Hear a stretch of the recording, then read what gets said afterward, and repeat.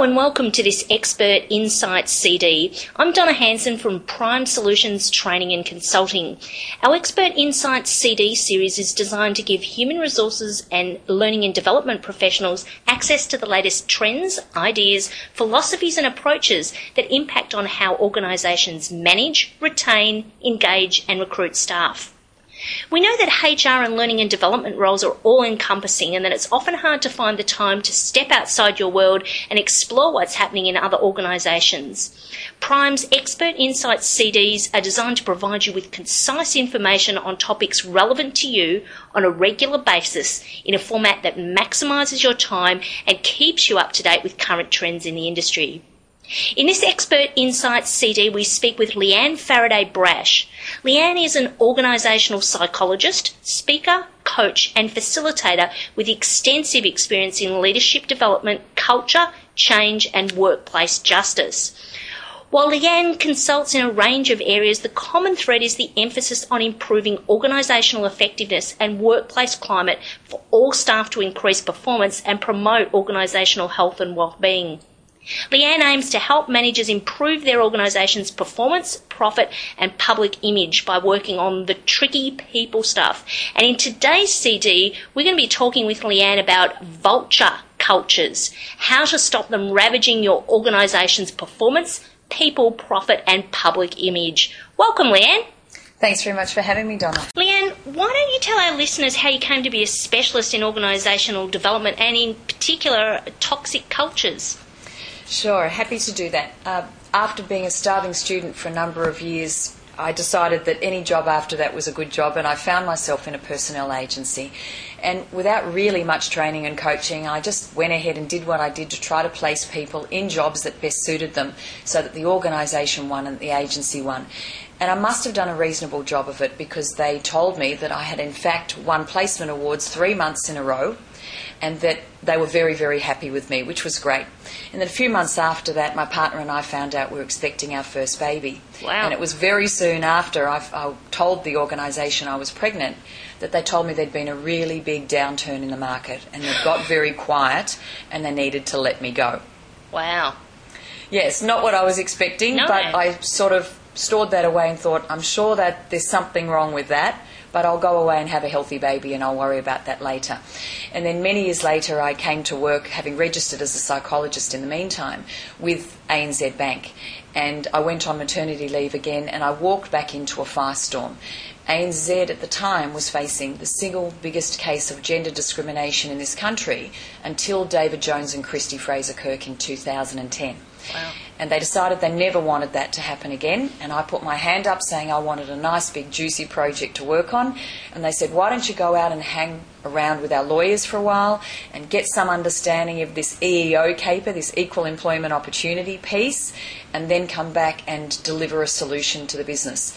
And the rest, as they say, is history. I now spend most of my time as an organisational psychologist in organisational psych, organisational development, which is something obviously your human resources audience will understand and do a lot of work in, and the area that I call workplace justice, which is around harassment, discrimination, unfair dismissals, bullying and occupational violence.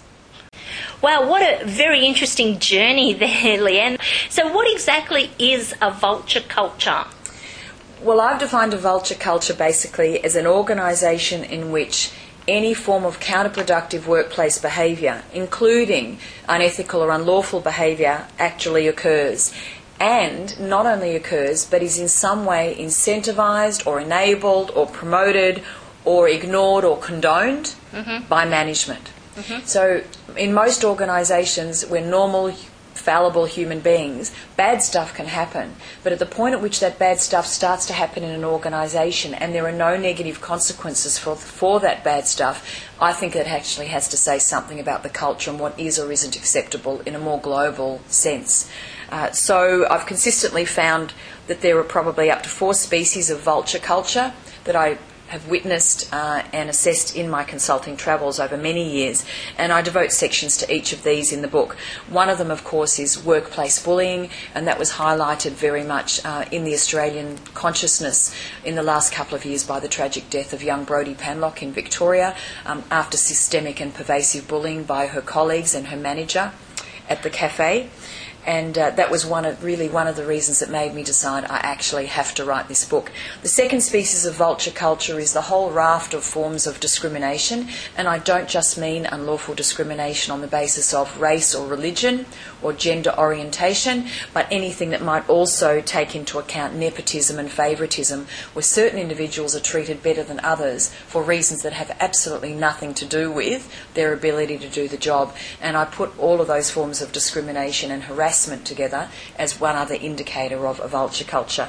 The other two are unethical and corrupt behaviour, which I've mentioned, and the fourth one, which often surprises people, is incompetent leadership. Because those leaders who are actually asleep at the wheel and allowing bad things to happen and refusing to tackle them, or hoping that they'll wake up the next morning and it'll all be okay, are allowing that stuff to happen on their watch and causing great pain for themselves and ultimately for their organisation. So I guess there's a lot of organisations where stuff like this goes on, but maybe something's happening to somebody and they don't want to speak up. And I'm trying to think of some extreme, over-the-top, sort of commercialised examples. And the first thing that springs to mind is the TV show The Office. Yes. And all of the antics that go on, and how I guess that encompasses everything to do with a vulture culture. Would I be correct in assuming that? Absolutely, a walking case study. So, in effect, what we don't want to see is organisations with fairly obvious people in charge, like David Brent, the manager of that particular business. So, I mean, that's really good, and that's the extreme. But sometimes, I guess, and I'm sure we're going to talk more about it, people will be a little less obvious in their approach. And I certainly think, and I don't know what your thoughts are, but the influx of technology can also increase the instance of these sort of things happening, email sort of things. And I know we've seen some harassment around emails, and from a personal perspective, we've seen kids harassed with social media, etc. I'm imagining those sort of things also happen in a business perspective. Absolutely. And there are tragically so many different ways in which people can cause other people pain. And there are lots of different ways in which we communicate, and in a modern world we communicate via email and we communicate via social media. So when you consider that harassment is unwelcome attention that offends, intimidates or humiliates somebody, any of those means of communication can be used in order to perpetrate harassment. And because bullying is defined as repeated unreasonable behaviour that creates a risk to people's health and safety, that can certainly be done with aggressive emails. That can be done with a menacing tone. That can be done by insinuating that if someone doesn't toe the line and do what it is they're meant to do, that they're basically putting their job under threat. So someone can communicate that verbally, someone can communicate that in an email, and certainly cyberbullying is not just relevant in the school environment but also in the work environment. And I have been involved in investigations into horrendous allegations that involve cyberbullying between people who work together. So wow. Any of these technologies can be used as a way to simply communicate the expectations of a job and to show appreciation to someone at work for a job well done, or they can be used to create feelings of unsafety, isolation and intimidation if they're used by malicious bullies or by people who just have a really clumsy style and feel that the end justifies the means. I think that's an interesting point to make there, Leanne, and I'm sure that a lot of these, like we're talking about the impact on people as far as human resources and learning and development professionals are concerned. The primary interest is in the people, but not only would their self-worth, value and mental health be impacted, but I'm imagining that there's also financial consequences to organisations who, let stuff just slide or choose to ignore things, or perhaps don't take action until it's too late. What sort of things have you seen in that regard? There are organisations I know, and of course I won't name them, who might spend up to $1.5 million a year measuring engagement. So we've worked out in a modern world that the extent to which our people are engaged says a lot about their willingness to solve problems, to bust down doors, to find ways around issues, to have the presence of mind to want to innovate. Mm-hmm. And yet they're not going to be doing that if their basic needs for safety and security are not being met. So while we pride ourselves as organisations on our ability to engage our people, to want to foster discretionary effort, to have them be absorbed in problems without any awareness of time passing, which is one of the ways we define engagement in a practical sense. If people are being bullied or harassed or sexually harassed, if they are applying for opportunities that they know they are the best candidates for and being passed over because they're not a member of the club, or they're not the right gender, or they're not the right gender orientation, then that's of course going to diminish their morale and their motivation, and they're going to be keeping their eye on the scoreboard and not on the ball. And I'm guessing that, people that end up leaving organisations like that could potentially have some form of legal recourse if they feel that there's been some discrimination against them based on any of those sort of scenarios you presented. Absolutely. And often, you asked before about the cost financially to an organisation. There can be a profound financial cost to the individual who feels they have no choice whatsoever but to leave the organisation, and what that means in terms of the disruption and the dislocation to their lives from having to leave a job they might have liked or people they liked because they were working for a bully and couldn't see any way out of it. But for the organisation itself, there's this huge impost that can be overlooked by an organisation in terms of time theft and disengagement, because people are upset and disenchanted or don't want to give their heart and soul to an organisation where such bad things are happening to them day to day. To say nothing of, and you've just mentioned that, the legal implications for an organisation for someone who leaves and then decides to invoke legal action, and what that means not only in terms of costs, legal costs, but also the risk to reputation and public image, which is something a lot of organisations these days absolutely hold sacred, and is one of the reasons why sometimes they let bad things continue to happen, because they don't want the publicity. And I guess too, it's about being proactive to these sort of things rather than reactive after the fact, and often by understanding, what things look like, can make it easier for us to identify when something's coming towards us. So, Leanne, what are the signs of a vulture culture? Well, they're many and varied, but one of the ways in which you can determine that things aren't travelling well is where you've got high grievance activity and people are accessing conflict resolution procedures because relationships at work have broken down. A poor safety record can indicate that there have been a number of near misses or incidents or accidents because people are distracted at work, and bad things can therefore happen. A climate of fear is something that I'm always very attuned to, particularly the fear for people to make mistakes. If they're working for very directive, autocratic, even bullying managers, they can experience a lot of stress and anxiety in not wanting to show initiative. They learn helplessness and need to seek approval for doing things with a very punitive or strong boss, such that they're scared to act on their own. So fear of making mistakes and the lack of display of initiative can sometimes indicate a climate of fear. High turnover, even in a bad economy, can often be a sign that people are unhappy, and that the really good ones who know that they can fare well elsewhere are likely to pick up their bat and ball and go home because they don't feel they want to stay in such an environment.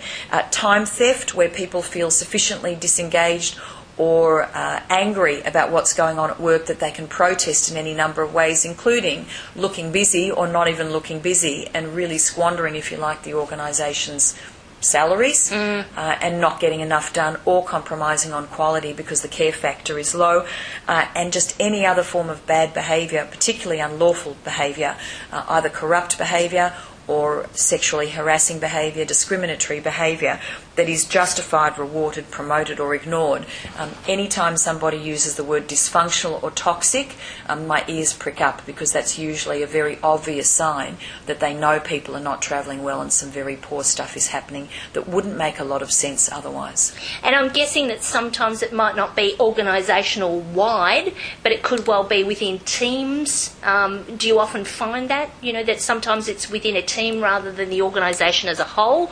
Or I assume it can be a combination of both? It can be. Sometimes you've got, depending on the size of the organisation, an organisational culture that enables all of these things to happen either across the organisation because they're very pervasive norms, such as ruthless competitiveness within the organisation, which can almost become one of the informal embedded values of the organisation. It's dog eat dog around here. We've got to elbow other people out of the way. It's survival of the fittest. Only the top few of us are going to get through and be well rewarded for what we do, and that can breed some very competitive, nasty and aggressive and passive-aggressive sort of behaviour.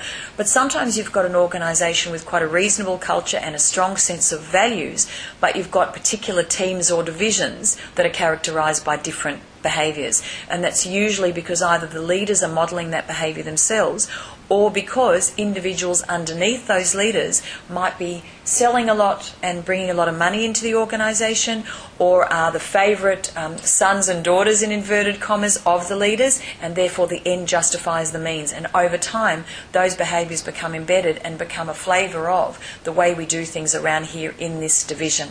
And as you've identified, sometimes it's really one team that stands out as markedly different and damaged from other teams around them who look in on that team and give them a very bad reputation and shake their heads in dismay and say, I can't believe the organisation is allowing this to happen. There's no way this would happen in my team.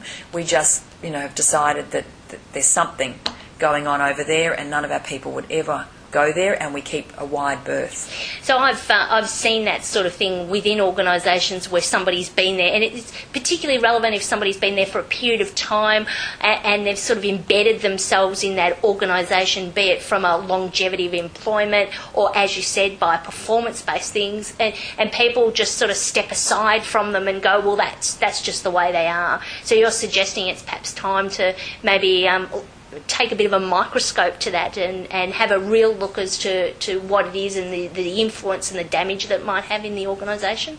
Yes, I think it's really important, and there's some new research coming out that I find really fascinating in terms of neuroscience and neuroplasticity that suggests that what invokes fight-flight in an individual is often fear-based. And what we can do is often fear the consequences of taking steps to fix something and worrying that we won't do it well, versus really contemplating the risks to the organisation of doing nothing. And so it's sometimes with some degree of embarrassment, even shame, that human resources professionals or senior line managers come to me and say, I guess you're probably wondering how we let it get that bad. But they just kind of got used to that person, and that's just the way they are. And we made allowances for them, or we steered clear of them, or we promoted them up and out of the way, which you hear as well. Or we just took all the people off them so that they're not a people manager anymore, and yet they still have extraordinary reach in the organisation and might still be wreaking havoc, but they don't have 20 reports, direct or indirect. And it might be that they're the top salesperson. It may be that the clients love them. It may be that they have some degree of celebrity about them that means that there's kudos for the organisation in hiring them and keeping them in the team. And as we said before, there's sometimes such almost pathological fear about negative fallout in the media that organisations will hold on to this individual, and they're basically, Bluebeard's ghost in the closet, and they're hoping the person's reputation and the destruction they're causing never sees the light of day. So, Leanne, that's some great insights on the signs of a vulture culture and some information. Have you got some more specific examples? I know you've got a couple of situations that I thought you might like to share with us. Yes. There are many that stand out, and I certainly talked about a number of them, de-identified, of course, in the book. But two of them that I think made me the most sad, if you like, and I thought I'd almost seen and heard it all after 20 years or so, was one situation which I would say in some defence of this organisation was probably very typical for that era, but in share trading and stockbroking 20 years ago, they are what I would refer to colloquially as a sort of Hugo Boss suit wearing, 3 mobile phone carrying, coke snorting, living on the edge, testosterone laden, hairy chested, macho kind of environment. And while we can sort of have a laugh about that from the outside, some of the women in those environments at that time, and there were a number of organisations that were pinged for that big time, were objectified and sexually harassed mercilessly. And the ones who were really tough and resilient sort of survived it, and others were very, very damaged. And I saw that happen in that era way too much. and probably the David Jones case sort of almost seemed to come close to that as a modern-day version of a situation where a woman was allegedly objectified, given unwelcome attention of a sexual nature by people who were more senior, or someone in this case who was more senior, and therefore the power imbalance, the fear about what it might mean for one's job if one didn't comply, and just even back then seemed to be so noxious and so soul-destroying, often for women who would sit there tearfully in front of me and say, I thought I was a competent, capable, resilient person. I can't believe over the last weeks, months, years this has worn me down, and I just feel like I'm a shadow of the person I used to be. And so what happens in those situations psychologically is that we have that crisis of confidence. It's what's called in therapy the shattering of assumptions that occurs for someone, where they had an image of themselves or a picture of what their life was going to be like, and then they wake up one day and realise that their life as they know it is completely different, and that they've been absolutely soul destroyed, and their esteem is rock bottom because of what they've had to endure, and all the self-doubt that starts to creep in for that person, wondering, have in some way I brought this on myself. So it's almost like the battered partners syndrome, where some of these victims start second-guessing themselves and don't realise, because it's not been validated for them, just what terrible behaviour they've had to endure. So when I see people who are really quite broken from the circumstances they've been in at work, it's terribly sad, and you just want to do everything you can to get them back on track and to help their organisation realise they have a responsibility to make sure that they try to help that person heal if they can and the person wants to stay, but certainly to arrest that culture so that that doesn't happen to others in the organisation. Well, I know in what we've discussed so far, clearly there are times where organisations will minimise the impact, whether it's actually consciously or unconsciously by justification or whatever. But do you see in some organisations the impression that those who aren't the subject of these sorts of attention or impact, the bullying, etc., are looking down on the circumstances and sort of saying, well, I'm wondering if they're overreacting, and that's sort of been a mechanism for them to maybe not take action because it's not happening to us. Things always seem worse when it's happening to us, but when it's happening to somebody else, do you think some organisations have the view of, oh, it's just somebody overreacting, you should just laugh it off? Yes, you get the whole gamut of reactions from the third party or the person that we might call the bystander for our purposes. That's a good term. Sometimes the bystander will actually shake their head, roll their eyes, and will sit in a one-on-one interview with me in a culture audit or a health and wellbeing assessment and say, I actually cannot believe that people in this organisation that I look up to sit there and allow this stuff to happen. Now, at one level, they might understand why it happens, because the person who's abusing the sales admin team is the top sales account executive for the organisation, and they would be down a couple of $1 million a year if not for this person. But it often means that the bystander has so much less respect for executive management for allowing this to happen and putting profit, if you like, above people. But there will be other situations, particularly if the bystander, him or herself, is not the target of the bullying or the harassment, and is otherwise a pretty thick-skinned and laid-back, resilient kind of person, they just won't necessarily relate to the pain and the anguish of the victim, in inverted commas. So they will often think, well, for goodness sake, we've all had hard times in life, and I'm sure I was bullied at school and I survived it, so why don't you just suck it up? And for the person who's not coping well, or for the person who's being subjected to horrible attention when the bystander is not actually present and doesn't understand the full force of what's happening to them, they feel even less validated because there isn't anyone else around them saying, this is wrong and I would recommend you go to see someone about it because this shouldn't be happening to you. So that can compound, if you like, their grief and their isolation because other people around them don't understand what the big deal is. And that can be because those individuals themselves are very resilient, or they're a part of a culture where that sort of behaviour is acceptable. So, Leanne, a great conversation here, but I guess from an external perspective, what does the outside world see when an organisation's got the vulture culture? It may be a crisis that gets picked up in the media, where perhaps what's exposed is a failure to act or to live up to a duty of care. That's often the most explosive one and the one they have to react to the most strongly, and we see examples of that every day in elite sport, where things have been alleged to occur on people's watch where CEOs took their eye off the ball, or people will do whatever it is to win, and regardless of the consequences, including the pressure on other people to perform or to get out. Unsafe work practices that can result in significant injuries that may mean organisations face court action for negligence, and even imprisonment of directors is another obvious one.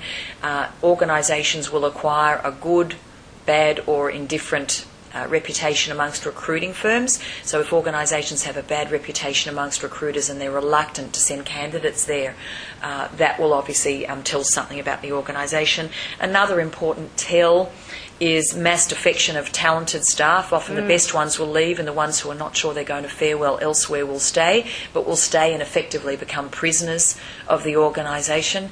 So they've emotionally left but physically hung around, and that comes obviously at a big cost to the organisation that's helped create that. If there's the presence of sociopathic or narcissistic behaviour of executives that leaves a trail of destruction,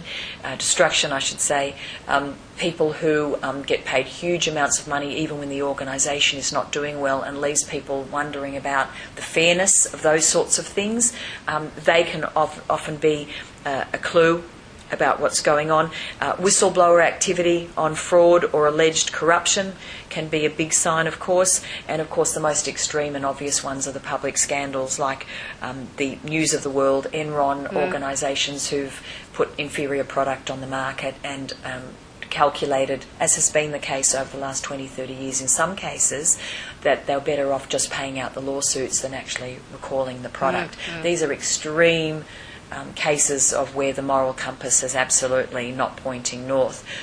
But there are softer and more indirect measures of that, such as turnover and people complaining on social media about their organisations, or people with blotchy careers because they've gone to lots of organisations and it hasn't worked out, and they've felt the best thing for their own psychological health is to leave. So, Leanne, can having a vulture culture impact on an organisation's ability to recruit and retain talented staff? I know we've talked about talent leaving, but tell us more. Well, there's no doubt that these days a lot of high-achieving people in the workforce or entering the workforce are very discerning and very strategic about where they want to go to work. A lot of the focus in our human resources audience will know that so much time and energy is spent on trying to attract and retain talent. And in an era of shortage of knowledge workers, it's never been more important to try to get the best of the best to come into your organisation, and for them to do the best job they can because they're very engaged, and to keep them as long as we're able to keep them. They're basically the three things that allow us to maximise the value from people at work. Whether or not we're able to get good people in, whether or not we're able to create the environment that allows them to do their very best work, and whether or not, even at a time where many of the people coming to work in organisations will reinvent their careers many, many times over, how can we help them stay longer than perhaps they had planned to? So if we've got a fantastic young Gen Y with great qualifications, lots of enthusiasm, really open learner, and they were really only planning to stay for 2 years, if we can get them to stay for 4 years because they're getting so much from where they're working and they're accumulating resume capital all the while because they're being well supported by line management and human resources, getting quality professional development, experienced people in their organisation bending over backwards to teach them and help them achieve their aspirations. If they then decide they want to stay 4 years rather than the 2, that's a big win. But if people come into an organisation where the climate is inhospitable, where they don't believe they're being recruited on merit, where they're denied opportunities because they're not part of a club, or even worse still, they become the subject of unwelcome or hostile attention, then those people, if they feel they have choices to go elsewhere, will go and take a whole lot of grumbles with them and talk down our organisation once they've gone elsewhere. Leanne, we talked a little before about the profitability perspective and how a vulture culture can impact on profitability. Let's just go into that a little bit more. Okay. There are a whole host of reasons why an organisation will lose money effectively, although it's not always so easy to measure, because people are working in an inhospitable culture. If we don't recruit the best people into jobs, then the individuals who are successful for all the wrong reasons can underperform in those jobs, and they may not necessarily make the best decisions, and they may not maximise the organisation's profit. If people aren't performing at their best and there's a commensurate decline in quality, or people are not doing as much as they could do in the amount of time they're spending at work, that obviously impacts throughputs and outputs, and again, indirectly, that's going to impact profit. If people are taking action against their organisation, if people are going out on stress, if they're taking long-term leave, which the organisation may have to pay them, then that's impacting the bottom line because money is going out of the business on all the wrong reasons. If you look at the statistics, only 18% of Australians are evaluated as actually loving their work. The international average is 27%. So we're actually faring worse than many other countries, including some of the developing nations, on people willing to give their heart and soul to the organisation. And so therefore there is an impact on innovation, which is often the competitive advantage of an organisation and is the one thing that can enable an organisation within the space of a few years to double or triple its profits. So, Leanne, I guess if we look into the future, I'm guessing this sort of thing's going to become a little bigger, with the having gone through the global financial crisis, all of that sort of thing. What's your take on that? I think it's more important than ever before that organisations look after their people. From an ethical point of view, they have an absolute obligation to ensure that their people come to work and go home in one piece, both physically and psychologically. I believe that passionately. If they also don't live up to their obligation to help people maximise their potential at work, or create lack of safety for people at work, even in this very insecure environment where people may grudgingly stay for a while longer until things improve, organisations will see mass defections once the economy starts to improve. The other thing is, we know in this country we have a shortage of knowledge workers that no immigration policy is going to address in the foreseeable future. So we have to be able to recruit and retain really good people, and we have to make it more hospitable for people of both genders, of every generation, to stay in the workplace longer in order to help do the jobs that knowledge workers have to do. So if we don't arrest those things, if we don't look after our people now, we will have the shell of an organisation once the economy improves. And there's no doubt that people are a lot more insecure at the moment and they're fearful of losing their jobs. But once they're in a position whereby they can make a choice to go, they will go. And if they're in a position to take action after they've left, they will take retrospective action, with all the impact that has on profitability, productivity and corporate image. So, Leanne, we've talked about the science, but what can human resources or learning and development professionals do to protect or prevent their organisations from becoming a vulture culture? Is there a strategy they can implement, or a process that will firstly reduce the likelihood of it occurring, or cut it off at the pass, so to speak, or repair the culture? Yes, I think there are a few things that can be done, and I guess where I would start is say that human resources professionals probably need to do everything reasonable ourselves to hone our skills, to become very influential and persuasive individuals so that we have a seat at the table and those senior people will listen to us when we know that bad behaviour has to be called, whether or not bad behaviour has to be consequenced. If there is any risk of human resources, with all good intention, being irrelevant or invisible in the organisation, we can't do the work we need to do, given that we are the co-custodians of culture for the organisation. So we've got to be really good at what we do, and we have to make sure that people take us seriously and will hear the message. I think that's the first thing. The second thing I think we need to do is adopt what I refer to colloquially as the pool fence methodology. Now, councils will put in place the requirement for people with a swimming pool on their properties to install a pool fence to make it harder for people to fall in, particularly children, to fall in and drown. But that's not to say that people won't take preventative strategies as well by teaching children to swim.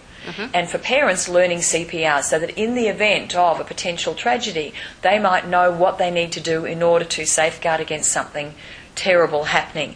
And I think the pool fence methodology is an appropriate parallel for us. We need to build a pool fence around the organisation to reduce the risk, and I see that as good, robust, clear and transparent organisational policies in HR so that people know what it is they are and aren't allowed to do. I think we need to teach our staff to swim, as it were, and that's about training, and training that really tests people's attitudes and allows them to ask the hard questions and to have their issues heard and to be able to talk that through with them so that they can really own a change of behaviour. And I think as an organisation we need to learn good CPR. So we've got to have good risk management and crisis management practices in place, and we have to be prepared to do the hard stuff, to discipline where necessary and appropriate. And if that means cutting the tangled parachute and dismissing individuals who are perpetrating all the things we don't stand for, then I think organisations need to do so, because they will sometimes decide not to because they're risk averse, and yet they won't contemplate the risks of allowing that person to stay on.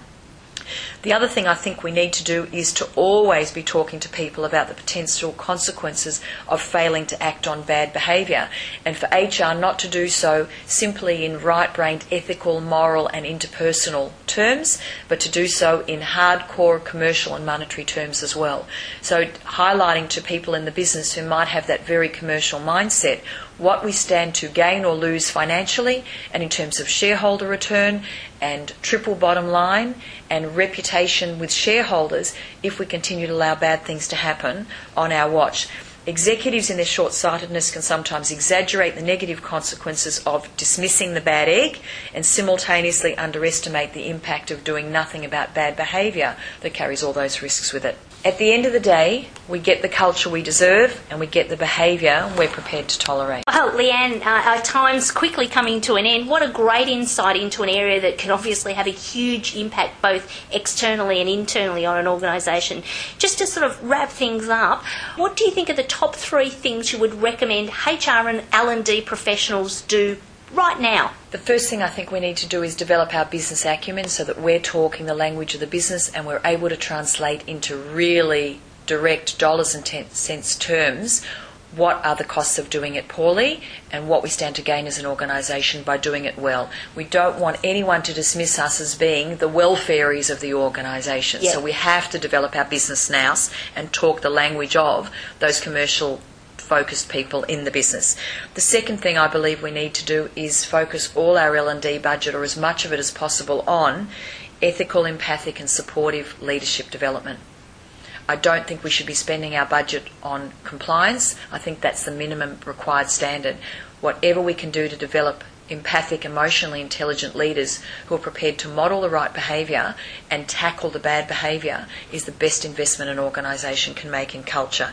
And finally, I think we have to make sure we don't downplay the risks of taking action or losing a case and underestimating the risk of doing nothing. Staff depend on us at the end of the day to keep them safe and to create an environment in which they can do their best work. If they're able to do their best work, everybody wins. We have to be prepared to fight for good culture, and HR professionals are absolutely pivotal in doing that, using their influence and persuasive skills.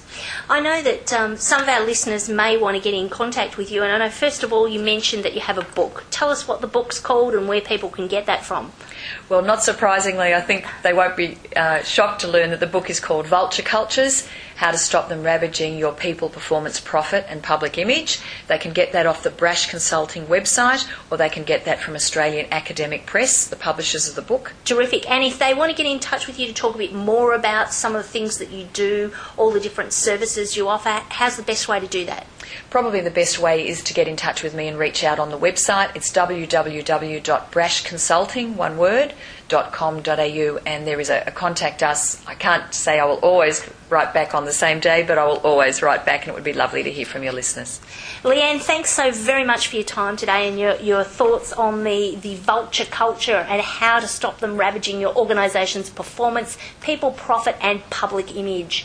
Thank you for joining us for this Expert Insights CD. For more information on Prime Solutions Training and Consulting and our services, visit our website, the 3 W's, Prime Solutions, with an S at the end, .net.au.